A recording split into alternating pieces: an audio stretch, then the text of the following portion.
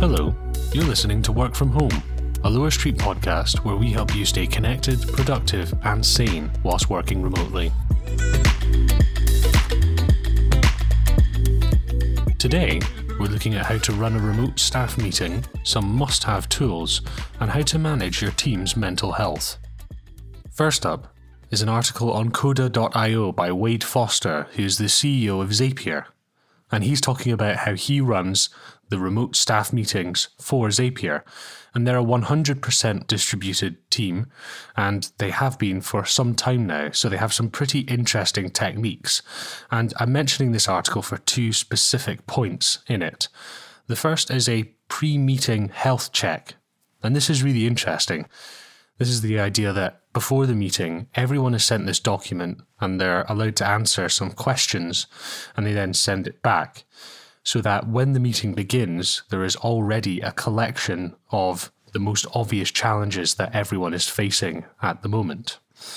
And he says this is really important because when you're communicating over Slack or over video calls, you can miss some of the more subtle parts of body language or tone or intonation, and you might not actually get a good feel for how comfortable people are when they're discussing certain topics or tasks.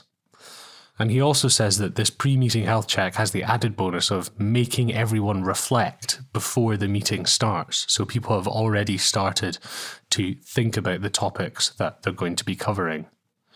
The second interesting point from this article is the idea that they use crowdsourced agendas.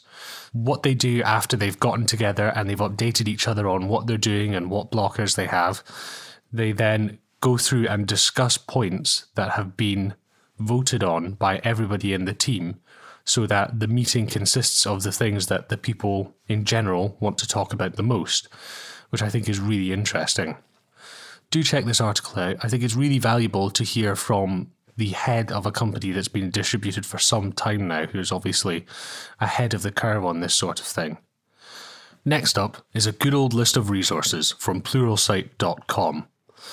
And it's always interesting to have a look at these and figure out what other people consider to be essential tools, because sometimes they are either things that you haven't heard before or things that you wouldn't consider to be essential. It's always interesting to get another point of view.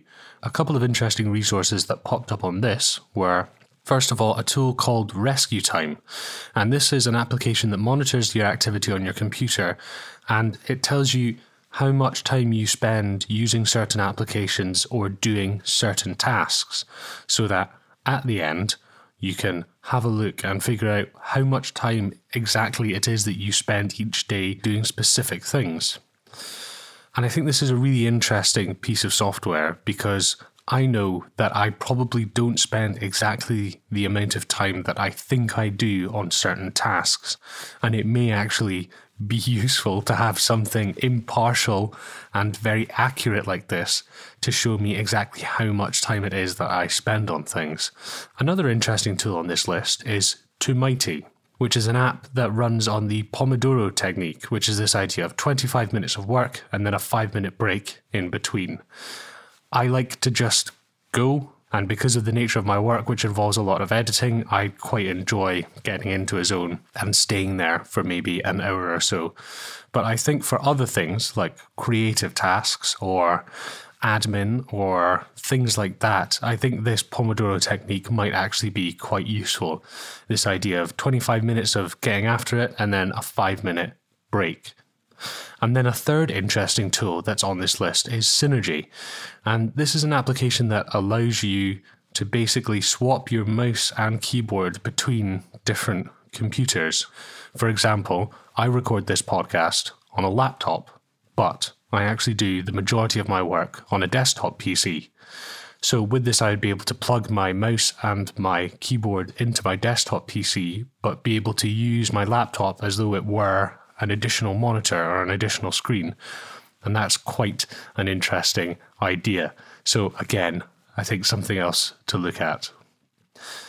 And finally, we have a substantial article from Holloway.com, which is about morale, mental health, and burnout in remote teams. And I think this is a really important topic because not only is the temptation to work all the time and to have your work life dissolve into your personal life. Not only is that there when you're working from home, it's also harder to identify when you and members of your team are getting closer to burnout or are being negatively affected by the amount of work they're doing, because 1, you're not there in person, and 2, we're all getting used to a slightly different way or working from home entirely for the first time, and sometimes these signposts might not be that obvious to us as to whether we're over-egging it or not at work.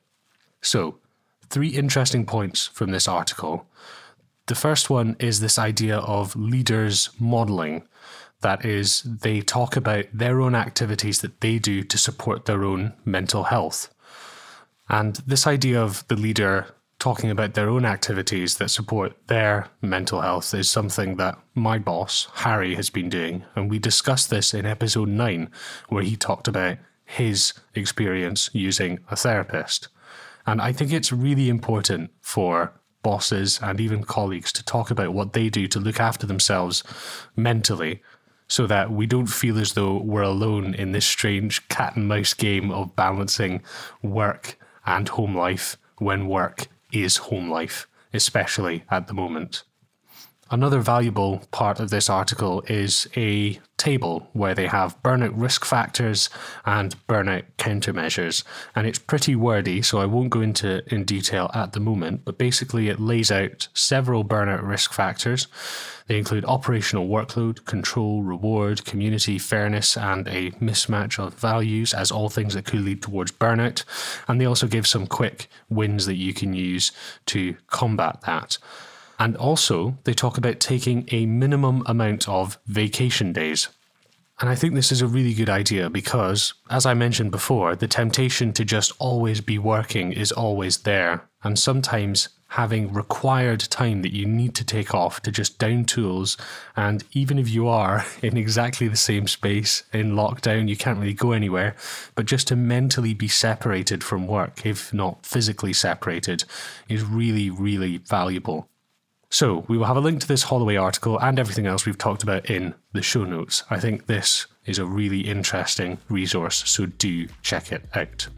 That's it for today's episode. Do you have stories about working from home that you'd like to share with us? Tips you'd like to hear? Or topics you'd like us to cover?